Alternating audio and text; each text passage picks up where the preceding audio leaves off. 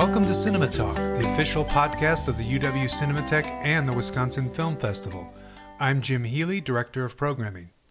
We are continuing our discussions with filmmakers whose work is featured in the 2021 edition of the Wisconsin Film Festival, and on this episode of Cinema Talk, I speak with Achal Mishra, the writer, director, producer, and editor of an astonishing debut feature, Gamak Ghar, or as it's been retitled in English, The Village House. The Village House gently and lovingly captures a large extended Indian family over several decades as they gather at the matriarch's rural home. As the movie follows the inevitable rhythms of change, such as children growing older and moving away to the city, it is the village house itself that emerges as a central character in this tale of the inexorable decay of traditional village life. Achal Mishra keeps the film continually captivating on a visual level through gorgeous fixed camera long takes, and he has split this generational story into 3 separate chapters that take place years apart, employing a different screen aspect ratio for each segment. The narrative mostly avoids moments of tension to favor a flowing series of warm, nostalgic images, food cooking, old men playing and cheating at cards, a family gathered around a small television to watch a movie. As time slips away and the house slowly falls into disrepair, Mishra's storytelling technique builds to its powerful final moments, resulting in an intimate mini-epic that traces the intertwining of family and nature through the cycle of birth, death, and rebirth. I spoke with Achal Mishra from his current residence in India. As usual, we recommend watching The Village House before listening to our spoiler-filled conversation. Here now is my talk with Achal Mishra. First of all, let me just share my congratulations on the film. I think it's been 2 years almost since you first screened it, or maybe more? Yeah, 2019, yeah.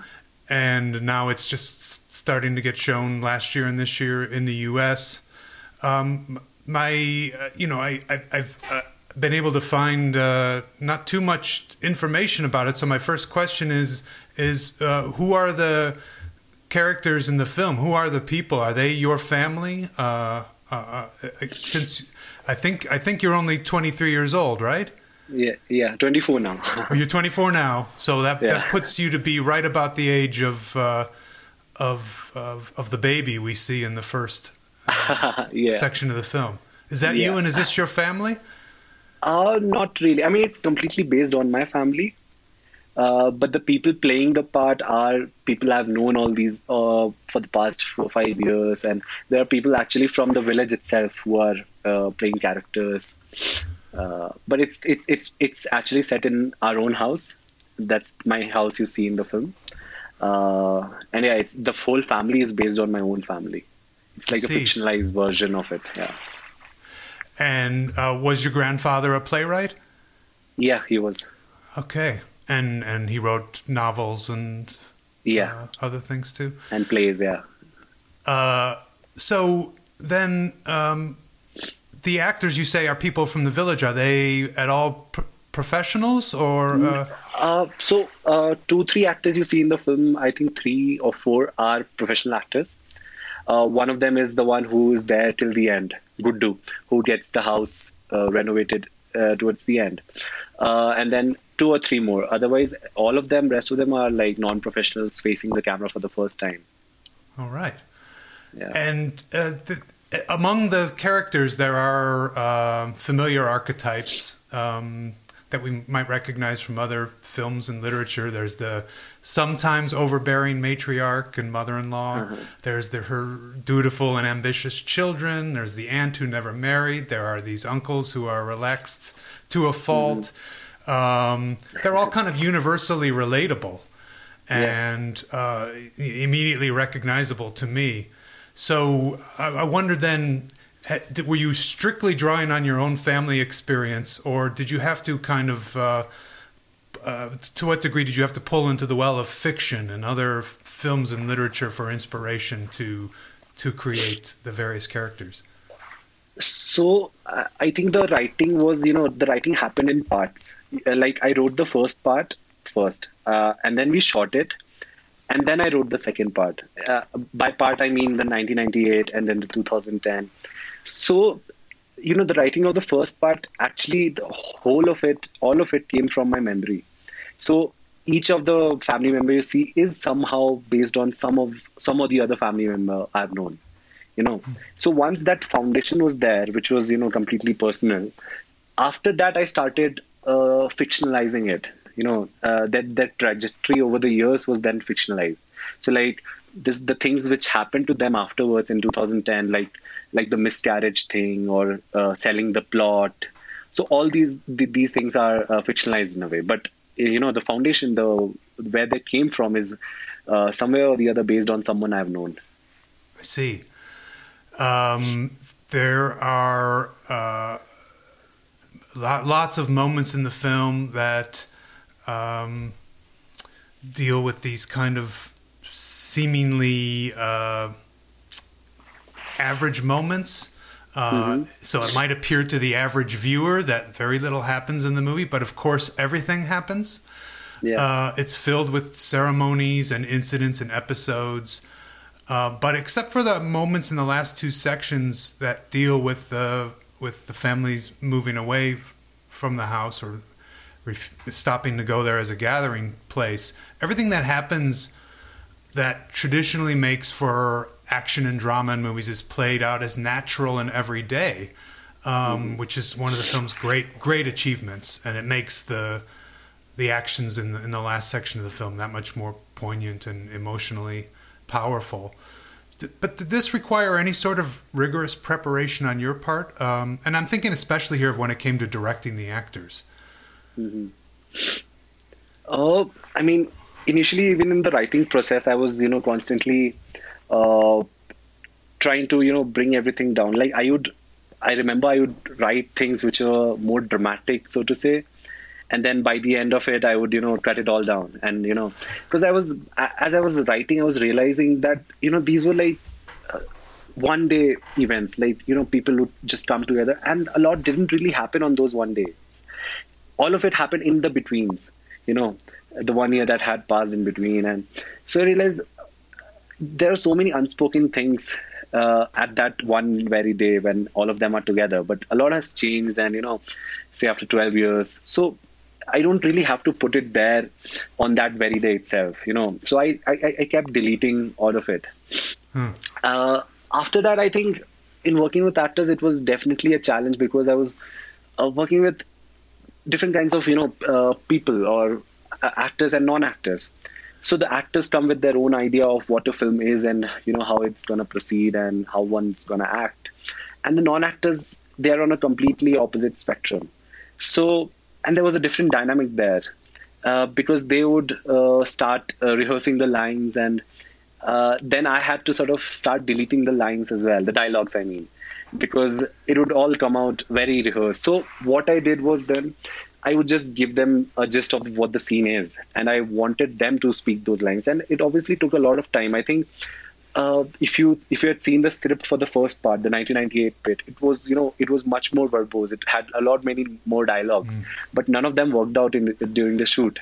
So I was very anxious, and I was not sure what I'm making at all, because we couldn't even have a workshop, like a traditional workshop with the actors and non-actors, to sort of get them to know each other. So none of that happened. We started shooting, and none of it is working. And the actors are also now getting, they are also sort of scared, because they've never seen this setup with these lights and sound and all. So they are worried that they might sort of jeopardize my film, that they're scared that way, that by not performing well. So this went on for, the first schedule, I think. But I think by the second time we got together to shoot again, they were so much more comfortable, just getting to knowing each other. So I remember one or two scenes I had to do, like, almost close to nothing. I would tell them what the scene is and what I want from it, and I would tell them to bring up the dialogues themselves. So then it would come out so naturally, and it would have so much, vernacular detail in it, which, I thought I could have never written, the little things, how people joke in the village, and, things like that. Sure. Yeah. There's a wonderful sequence in the first part where we get the first inclination that something is happening to the family. Things are changing, and it's intercutting two things that are happening in two different places at the house. There's what is the relatively passive viewing of a movie on a television by a pair of the older uncles and four of the children, and that's intercut with a scene where three uncles are discussing the things that are ultimately going to mean the disbursement of the family away from the home. So I'm curious to know what your thinking was with the cutting of these scenes, especially since cinema and filmmaking are in your future, and they're all sitting around watching a Salman Khan film. Was there any significance to the cutting of this relatively or completely passive moment and the suggestion that things were changing? I don't think there was like any specific intention as such, but I think that is something I have. It's there throughout the first part. There's something happening inside, there's something happening outside. So that I more than the intention of it, I think what I wanted was to have this certain rhythm to the timing there. So I was working more on the rhythms of the day and how the evening comes. So if you see, the movie starts very slowly, and then I think towards the evening it sort of picks pace. When after the sunset, when everyone is getting ready, in that way. So I was working more on the rhythms, so to say. It's wonderful. In the second to last, in the middle section, towards the end of the middle section, just before the brief final section, the most dramatic moment comes towards the end when the grandmother, the matriarch, is taken away. And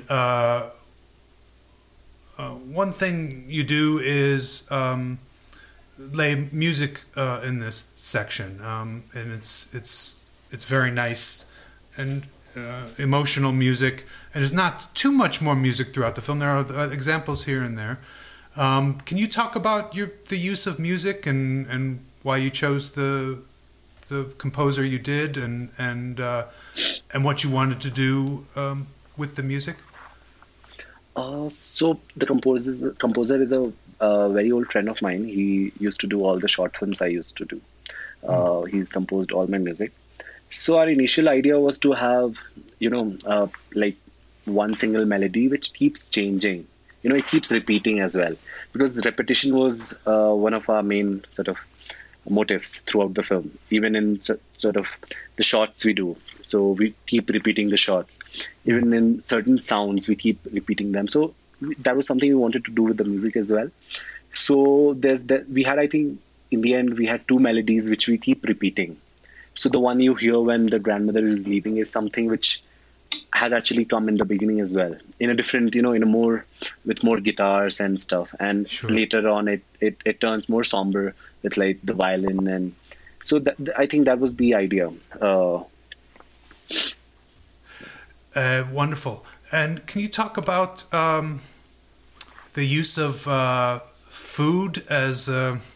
Certainly it's clear that it's a reason to gather. It's part of the ceremonies, or both religious ceremony and also just the ceremony of being with your family. Did you have to strategize at all in terms of what foods go where in the film and how we see them? Yeah, definitely. I think there was a lot of research in that to get the very details right. Like I remember, there's a feast happening in the first part. Everyone's sitting on the floor and they're eating. And I remember, because not being a complete local, I didn't have an idea, but there were people who were serving, there's rice and then there's dal and then the fish comes, and we didn't know. So we started serving something else after the fish, and we realized fish is like the final thing which comes. So, these were the little details which we were learning while we were shooting, So there was that, and there were certain things which I was already very particular about, because, I think food is a very important sort of factor for nostalgia, they're frying these things in the kitchen, and then the mangoes particularly. So I remember we were shooting in June, the first part, and June is the month for the mangoes here. But we couldn't complete the shoot, so we had to do a patchwork in October. And October is not a month for mangoes here, So I had to go to the capital, New Delhi, and go to a supermarket there and get off-season mangoes just for the shoot, to have that continuity. Did you have to hang them from the trees? No. Just that was in the earlier shoot. Okay. Yeah. That we hope. You were able to get that in June. Yeah. Okay. Yeah. What is Maggi? One of the children requests Maggi at one point. Maggi is a quick noodle. It's a 2-minute noodle. Yeah. And you boil it quickly and. Yeah. But it's very popular with children. It's very popular in India. It's available everywhere in all the hill stations. It's like a quick fix. Okay. And it's like spicy, like Indian way. Yeah. Oh, great. Well, I wanted to talk a little bit about your visual strategies and your visual storytelling. But first, let me ask about the actual house. You said this was a house that belonged to your grandparents? Yeah. And then what did you have to do to prepare and show its decay? So, how the idea of the film started is there were talks in my family to do a renovation in that house, to renovate that house into something else, into like a double story or something. And that's when I sort of, I had this itch in my head that I need to do something here before the house changes. So I was thinking maybe a short film, something which has this house as a backdrop to it. And that's how I think it snowballed into this, I realized I'm making a feature film only. Right. And the initial plan was that I'll shoot the ending of the film when the renovation happens. But when I started making the film, for my family, the film became much more important than the renovation. So they said, the renovation can happen later. You do your film now. Okay. So I had to do that, the deconstruction bit in the end for the film itself. Okay. But I actually shot in the order you see the film. So we first shot the 1998 bit. We dressed up the house nicely. We painted it. We planted a lot of trees and flowers and everything. And then we always had like 2 months gap between our shoots because we wanted to shoot in certain seasons. We wanted the summer to feel like summer, then that. So whenever we had those breaks, I was also writing the script for the next part, and at the same time, our production designer was working on aging the house.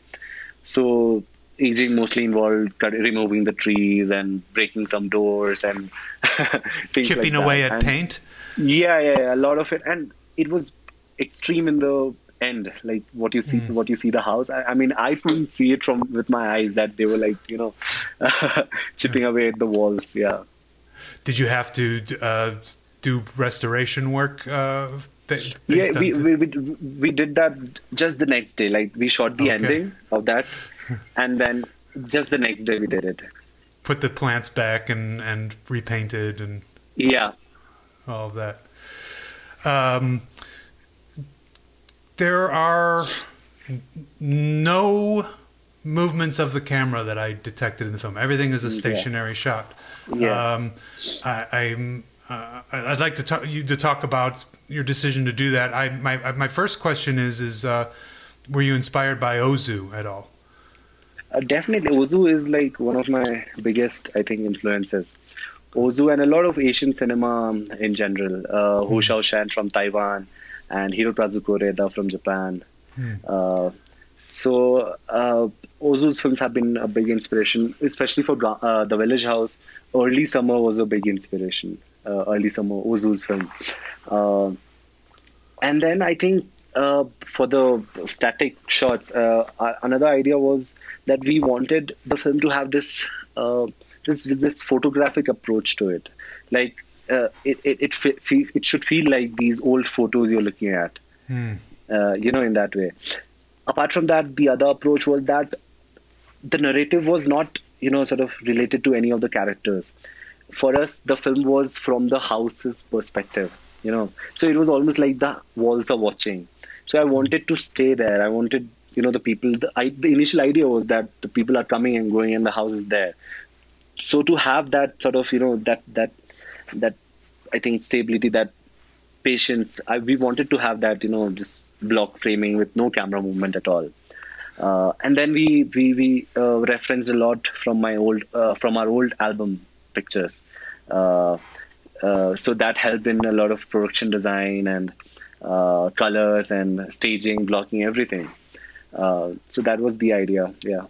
And if I'm not mistaken, in the middle section, the character who's a baby in the first section is taking photographs, right? No, that's the one in the yellow T-shirt in the first part.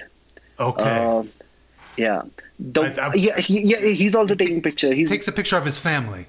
Yeah. That's the kid from the first part. Yeah. Okay, that's the baby from the first part. Yeah, that's the baby. Yeah. Okay. Yeah. Great. Yeah. So, have you? It's perfect for the film, as you say. It makes sense. It's from the house's point of view. In your short films, and I don't know how many short films you were able to make. Did you take a similar approach in terms of stabilizing the camera? Yeah, the one I made just before The Village House, it was completely similar. It was 4:3, and it was completely static on the tripod. Okay. Yeah. And then the other great visual touch is the changing aspect ratios with the sequence. We start with what I think is maybe smaller than the Academy ratio, right? It's a little bit more narrow. Slightly, I think, more narrow. Yeah. Then it goes to so it was something which our cinematographer and I discussed a lot before starting, and I was of this opinion that initially that this has been done before and it won't be very much original, because I remember one of my favorite films from I think China, Mountains May Depart, uses the same similar trope, or even bigger filmmakers like Wes Anderson. They've done it, for different time periods. They have different aspect ratios, and it's not like we are actually shooting on film so that it's like 4:3 or So I was scared that it doesn't come across as a gimmick. So what really made me interested in it was that how changing the aspect ratios changes the perception with the space. So what Mountains May Depart hasn't done, or what Wes Anderson they've done it, but they've done it with different spaces and different things. Here it was just this one small house, and how changing the aspect ratio changes how the audience sees the house. So in the last part you see the cinema scope and the house opens up, and you've never seen the house like that. It's like you see the full breadth of it. And the other idea was that, it fits so well with the narrative in a way that in the first part, it's all, nice and lively, and there are all people around. So the frame is always filled, in that boxy frame. And then as it gets, ahead in time, so you get empty spaces. And by the time you see the full breadth, there's like no one to, occupy the house. So that was the idea. Yeah. The CinemaScope frame is the way you use it. It almost evokes desert spaces and westerns and abandoned ghost towns kind of thing. Yeah, it's quite effective. Well, I would imagine it has a lot more impact in a cinema space with that. So I want to ask you about that next. Have you been disappointed that so many people have been only able to access your film through these virtual film festivals? I mean, I can't complain really, because a lot of people ended up watching our film during the lockdown. And initially, we obviously had a plan for a theatrical release, which could never happen. But the lockdown actually gave us a big audience. We had a release on Mubi in India. But, when we were doing the festivals before any of this had happened, any corona or anything, I remember watching the film on the big screen and being surprised myself at how well the aspect ratio thing works in the theater, on a big screen. Because, those screens are actually built in CinemaScope. So the film is like, it starts like this and then it keeps opening up, unlike what it's on a computer screen or a TV. On the TV, the CinemaScope will have like black bars on top and bottom, but not the theater. The film will just keep opening up like that. Right, right. Yeah, so that was really nice. I'm just professionally curious if any projectionists have tried doing any actual masking of the image along with the film, where they just keep it open for CinemaScope and let it play out.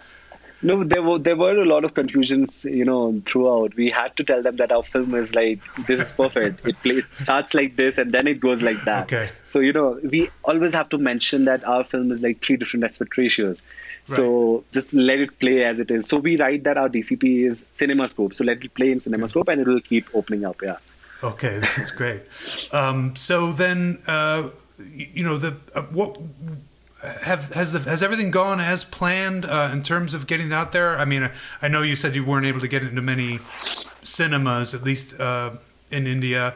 Were you able to get it in as many festivals as you like? Now, we should say it has an American distributor, so it's going to be seen throughout the U.S. Have you been happy with the way the release has gone? I've been very happy because, when we made the film, we had like no plan at all, zero plan. We were all these 23-year-old kids who had just made a film and we had no idea what to do with it. We didn't know how to submit to festivals. That's why we didn't really make any of them initially. So we were just like filling all these forms online of these big festivals on the deadline, shelling